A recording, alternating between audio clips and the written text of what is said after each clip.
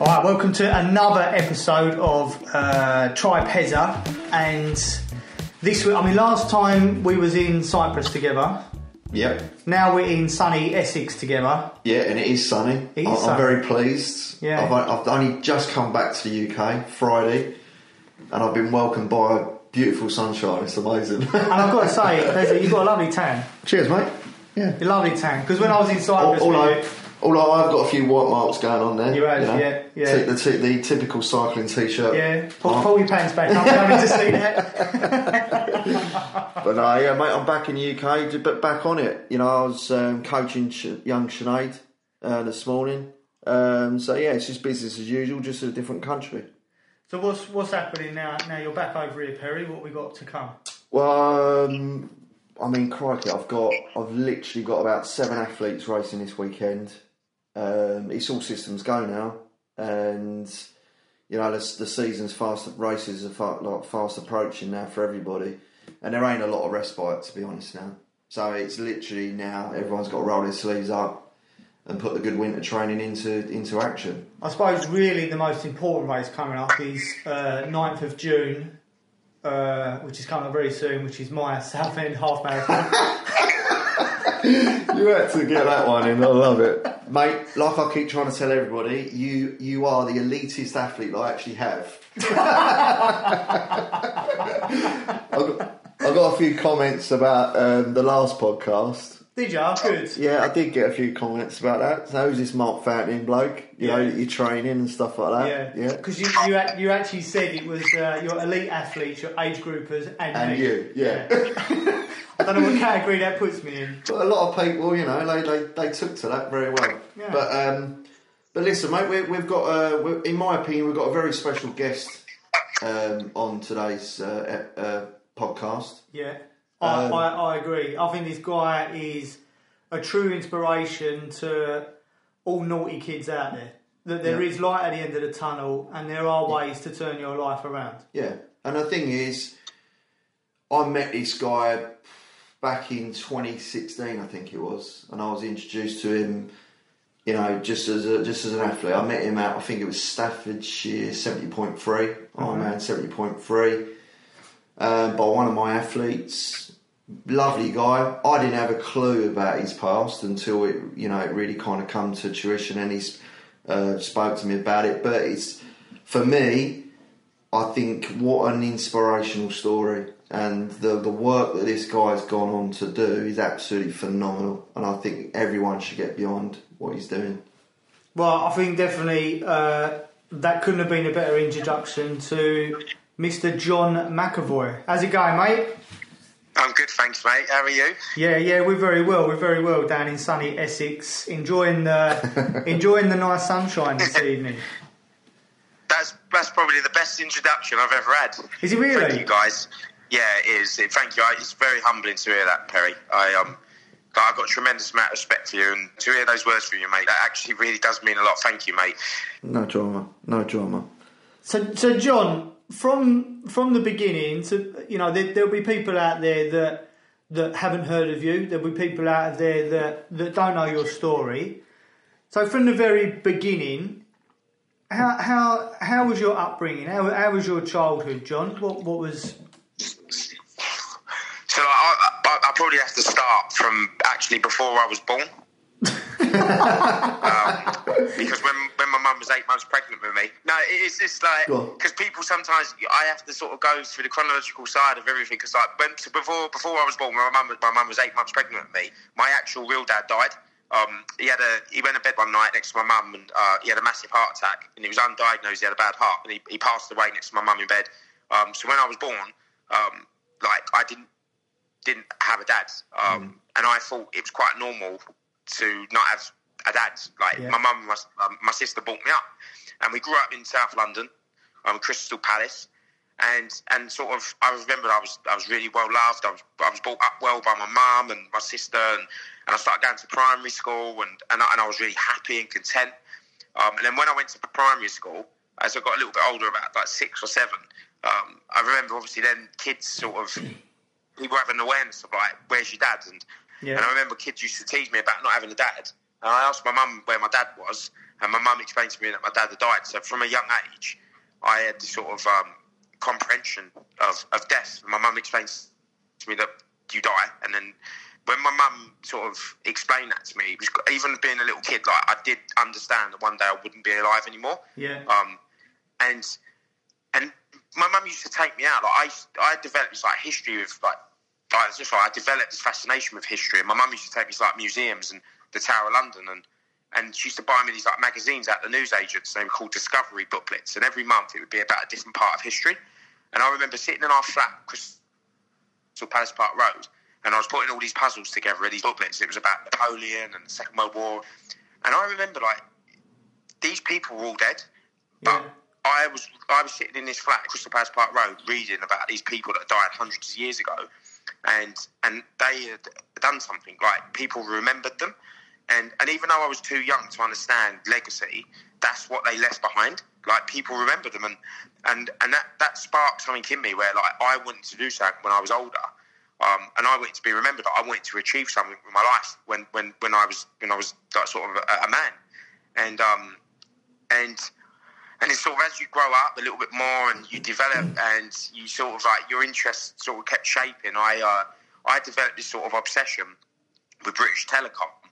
And I remember watching the adverts on telly, and when my mum used to take me around to my aunties and uncles' houses, like, I used to run around all the different rooms, and they all, like, at that time, everyone had, like, a BT landline in their house, like, you had the phone, and every street corner was a BT phone box. And I said to my Uncle Tony one day, I said, how much money does British Telecom make? And he said, they make billions. And from that moment, he sparked something going through my head, and it was like, when I'm older, I'm going to own British Telecom. And no matter, when anyone said to me, what do you want to do when you get older? I want to own British Telecom. I want to own BT.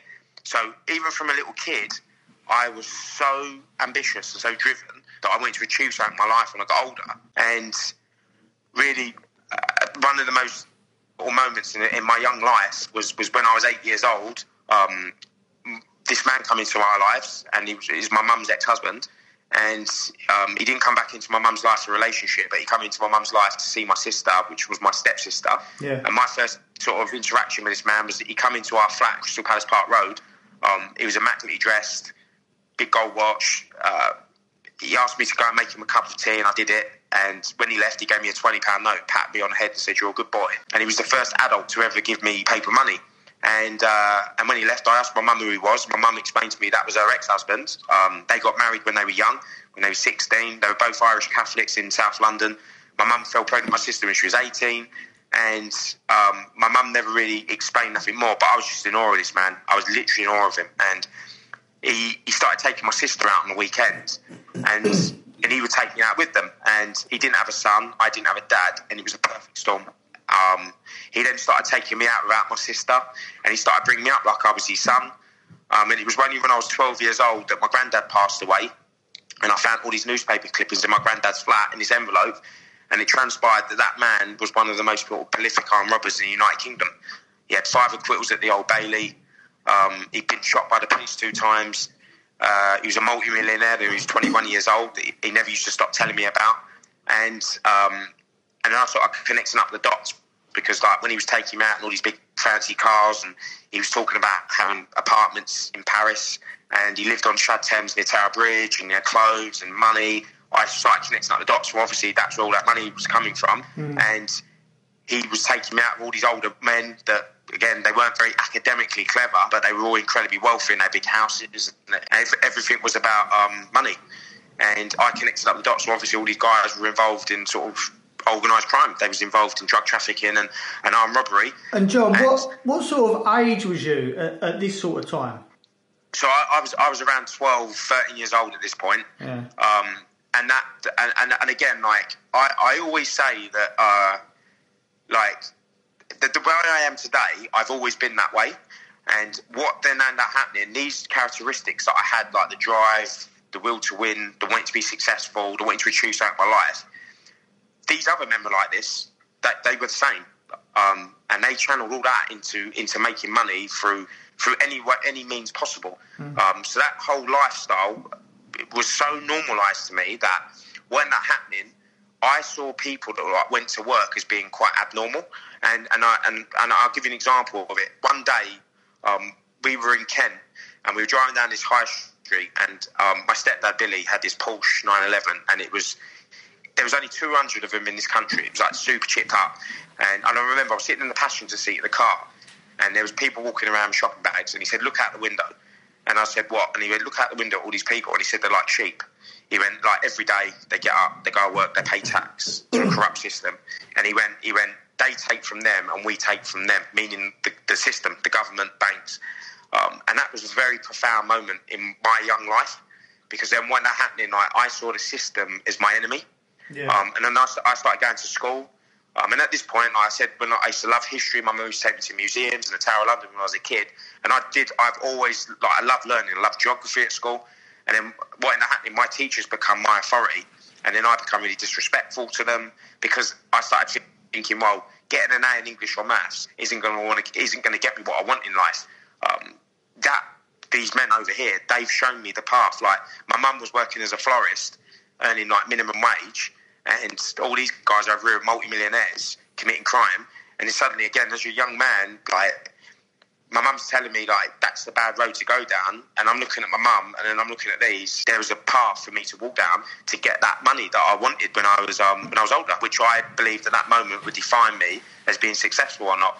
So for like a 12, 13-year-old boy to be quite heavily influenced by someone like that, I mean, it's just a method for disaster, really, isn't it? Yeah, like, again, like, it's quite funny because I've had this conversation recently. I did this event recently with politicians, and it was the Conservative Party conference, and I remember I gave this speech, and at the end, some of these aides were coming up to me from the politicians, and they were in disbelief, and they went, "I can't believe you spent that many years of your life locked in prison. I can't believe you did that stuff years ago, how you are today." And I said, "But I've always been like that."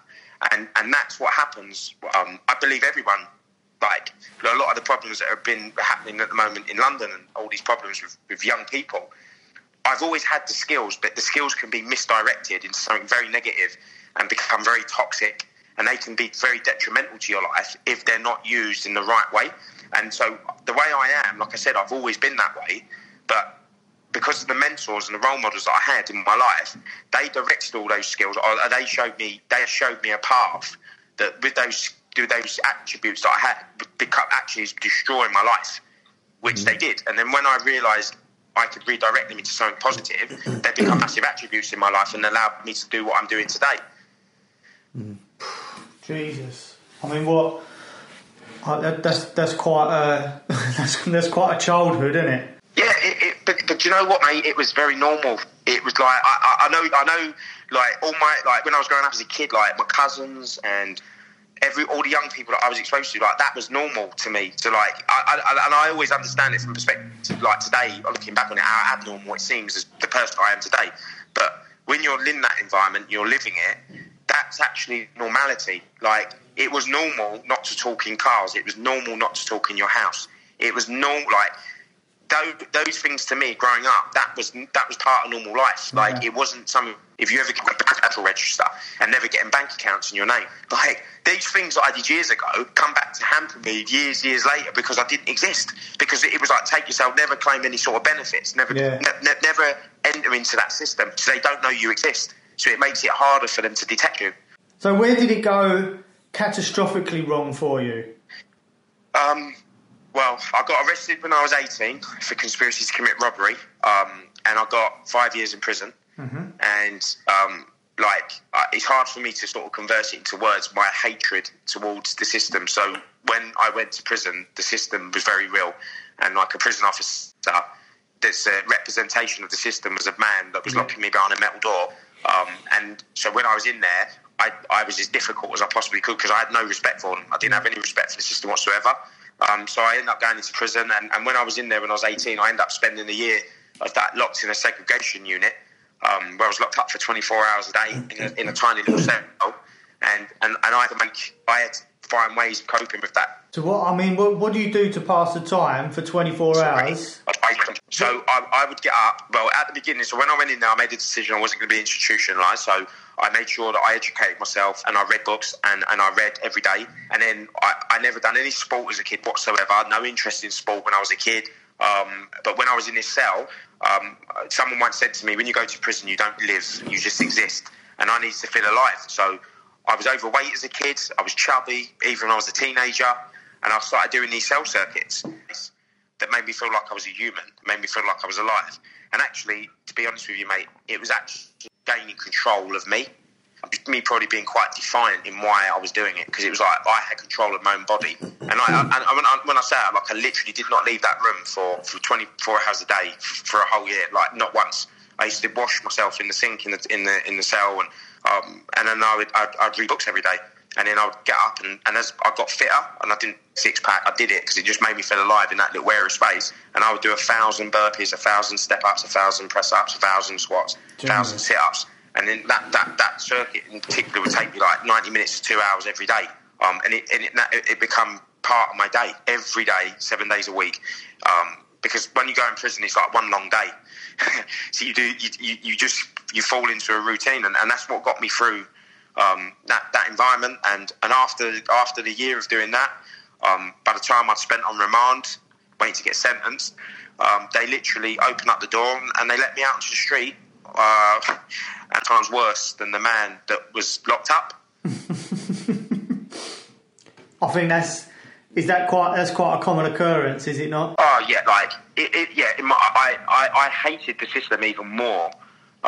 Because I'd experienced it. And I remember when I was in there, in prison, I used to wake up and I used to always say to myself every day, this is not my life. These people have like kidnapped me and put me in it. And like, obviously, the person I am today, I put myself in that situation.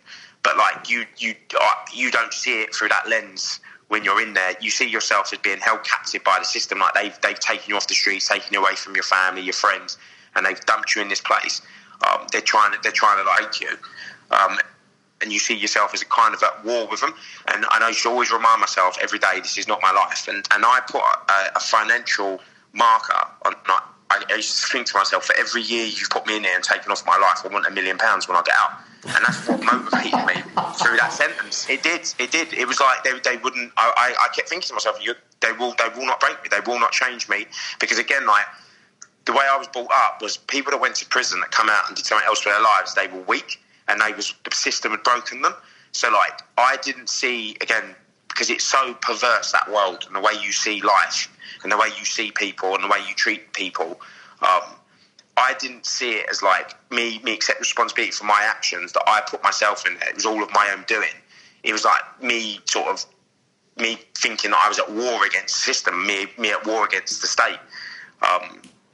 And it really wasn't. So I mean, when you was growing up around all these villains and around someone like your stepdad as well, was it a common occurrence for people to get nicked and to get banged up and then just come out and then get nicked and get banged up and then come out and then do the same sort of thing all over again? To be honest with you, the sort of people that they weren't sort of, when I say they were prolific offenders, they did when they went in, they got mad. They just done massive sentences. Yeah. It wasn't they were getting nicked every other week. It was like they would get nicked and then they would be gone for like 10, 15, 20 years. Like they were the high stakes that these sort of men were playing with. Like they were playing, when they got caught, they were getting 20 years in prison. They weren't messing around, but they didn't get caught obviously often. But when they did get caught, they went in and they didn't get out for years and years. But yeah, like when these men would come out, obviously as I was growing up, they become kind of like your heroes. Like, and again, I feel embarrassed today, and I've said this many times before. Like the guy that I eventually got arrested with years later, when I was a young kid and he come out of prison after serving 18 years, he was a bit of a hero in the criminal underworld. Like, he was prolific. He tried to escape from prison 2 times. Again, a very wealthy man, like a modern day cowboy. And when he came out of prison when I was a little kid, at this point I had an awareness of what prison was and people going to prison and coming out, and he just come out after serving 18 years and he didn't care. Like he just had no respect for the law or the system whatsoever. But he was my hero as a kid. I look back at it now, I feel embarrassed by saying that, but again, it was so normal to me, being a little boy, that was what life is about. It was like my mum used to say to me, like, you living your life in the fast lane. and eventually you'll crash it because you have to. You can't live like that every day and survive it. And my mum was right at the time. I thought my mum didn't know what she was talking about, but it proved to be right. Years later, when I become that man that spends X amount of like decades sitting in a prison cell, but you never think that's going to be you. You think other people are stupid and they get caught and you don't get caught. And I eventually did get caught again. So when you was exercising in your cell and that was getting you through, being there 24/7, is that did you carry on doing a lot of sport when you came, like for the amount of time that you was out of prison? Did you do anything else at all? Or was it just pure? No, when I come out, I kind of I was out for a couple of days and like I had found. The police were basically following me around, and I knew I would go back to prison because I knew they wanted to put me back in there. Yeah. Obviously, they were very desperate to get me in because they thought I'd got away with stuff years before. So then I made the decision I'd leave this country, which I did. I went out to the Netherlands, and then I went from the Netherlands down to Spain. And then when I was down there, I just got completely absorbed into that world of a million miles an hour, like going out partying. I was taking drugs. Doing physical activity wasn't really high on my list of stuff. I was consumed by greed.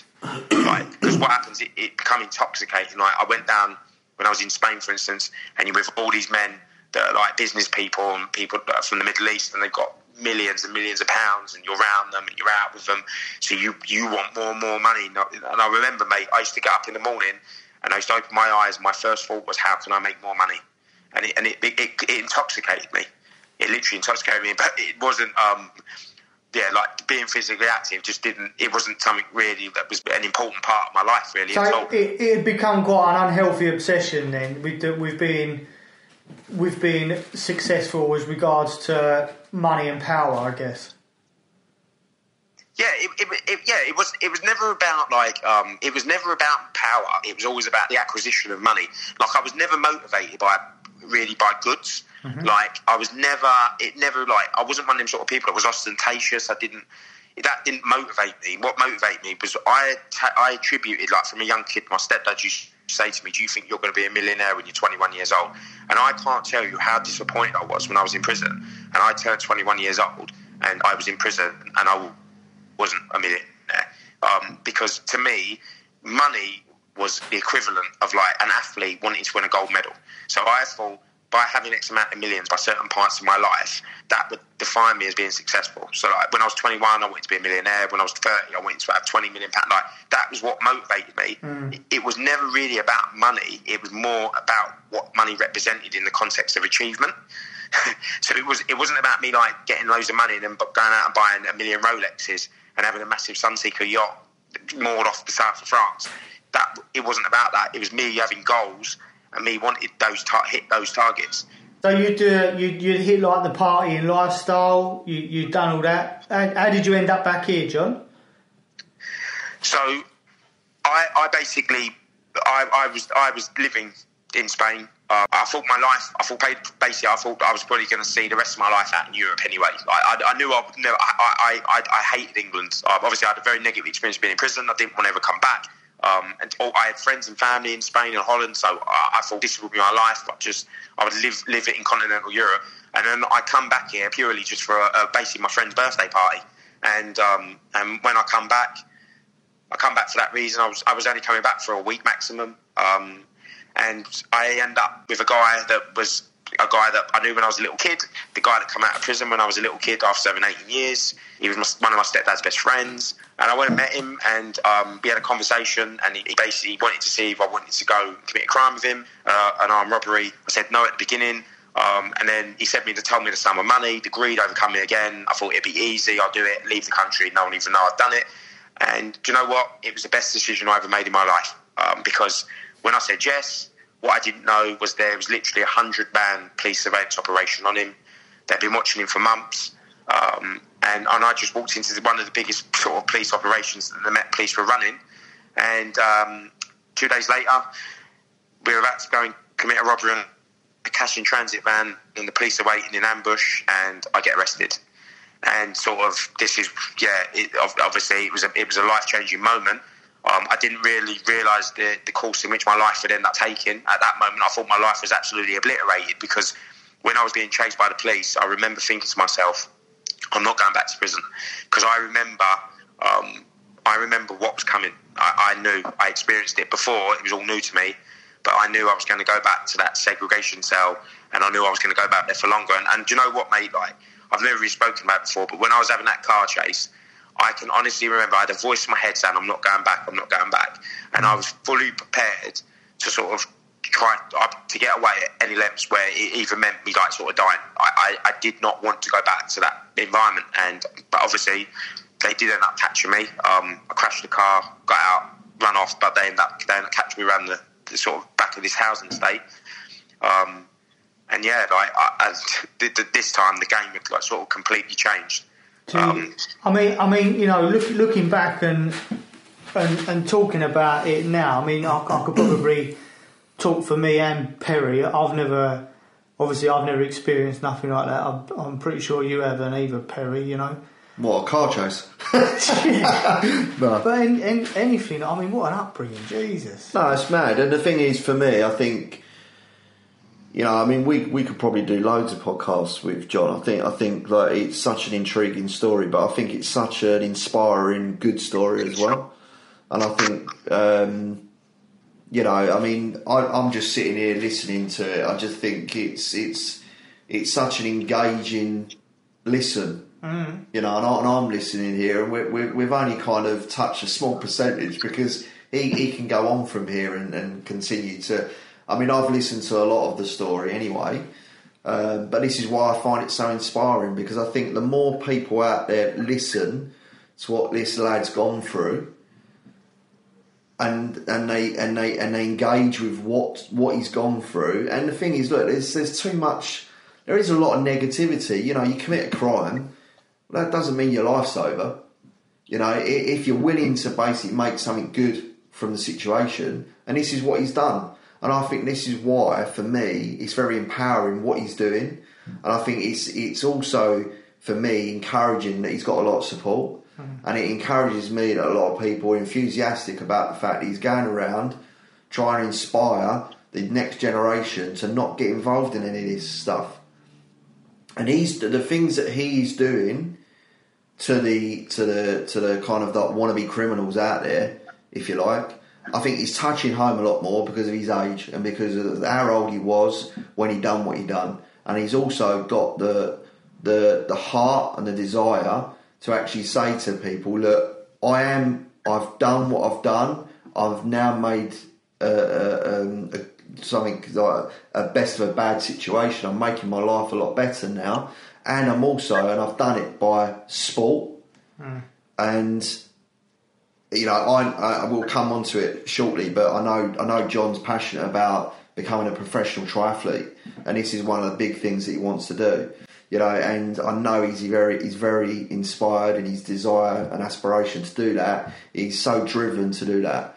But the work that he's doing with, you know, MPs and politicians and sending out the message that he's doing it's for me, what I see, and when I'm listening to him, with the drive that he had as a robber or a criminal, that drive is now transferred into basically going and doing the things for the good. So he's transferred that drive and desire into a different pocket, and that's why I think it's a beautiful thing, really, listening to him speak, because he's literally diversitised his kind of way of thinking, and role models. What he's saying is a key thing.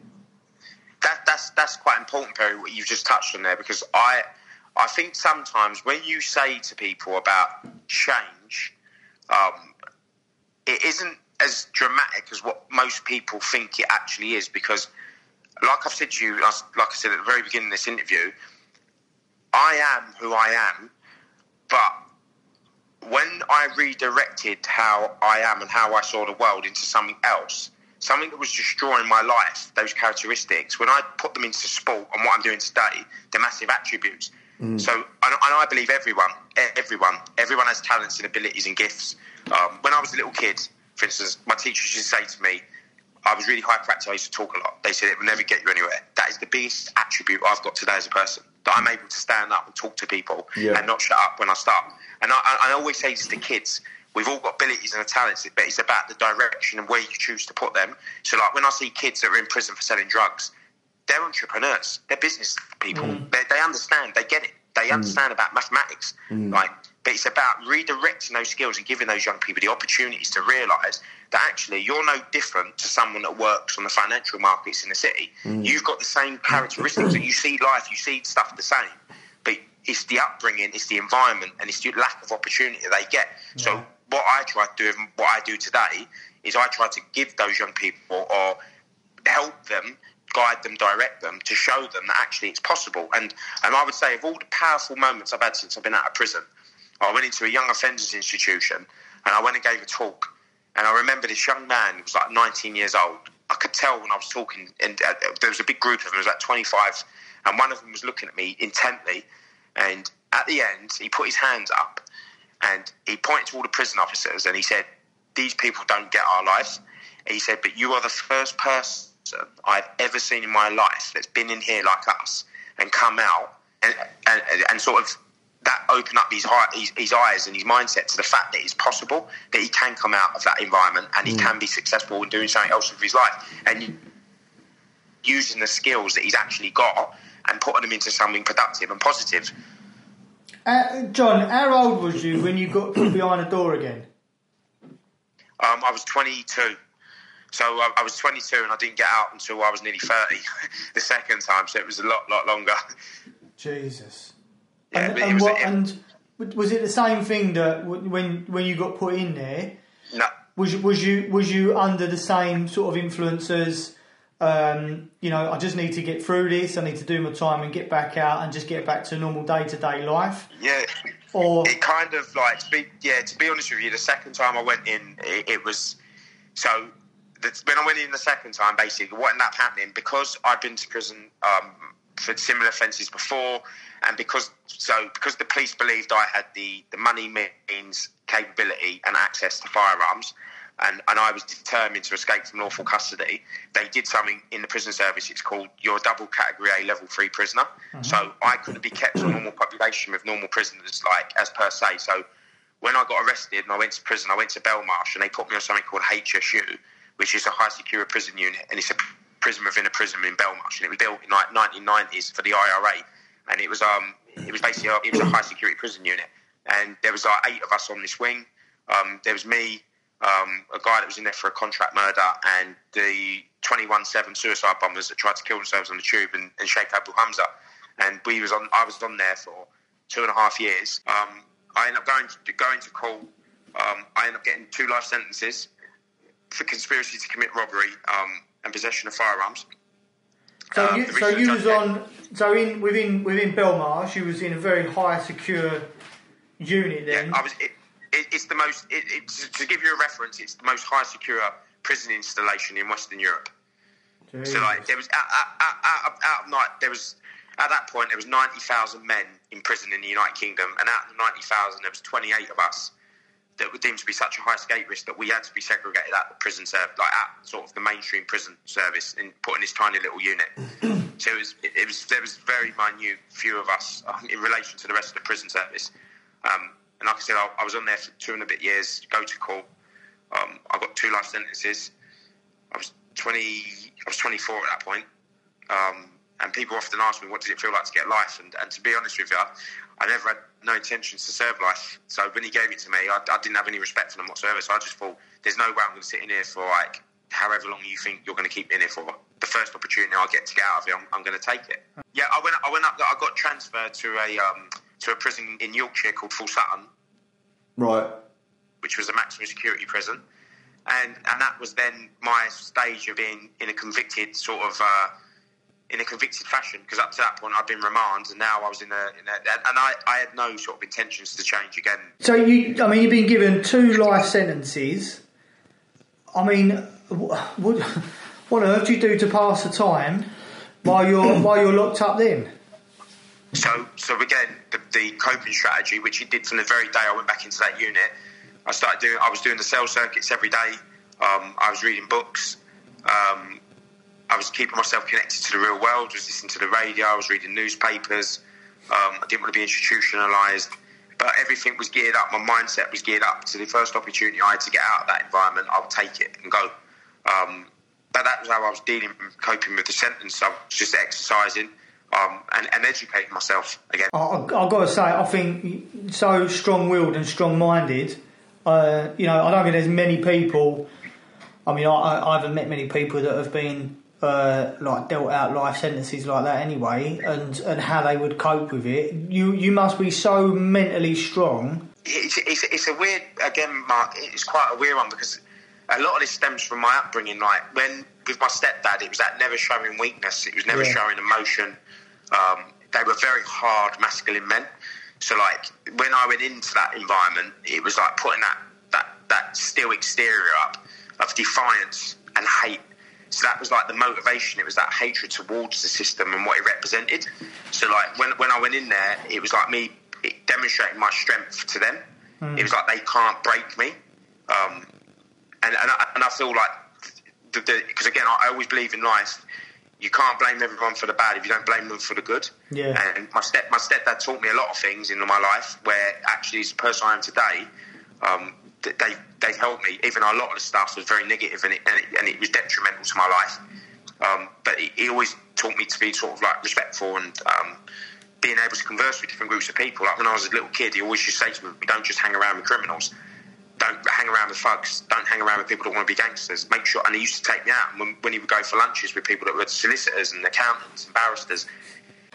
All right, so I mean, John, you've got the most incredible story ever, and we're using this as a two-part podcast. And part one has just been mind-blowing for me. I don't know about you, Piers. Oh, mate, I knew this was going to be.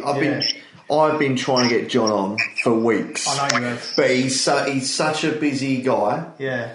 But what he's doing is amazing, and I always knew this was going to be a special podcast. And what you have done and what you are doing and turning your life around like you have, John, is we're going to find that out in the second part anyway. But my God, you are a true inspiration to, I think, most young people out there, and definitely to me as well. I feel that there's always something that people could do better with their lives.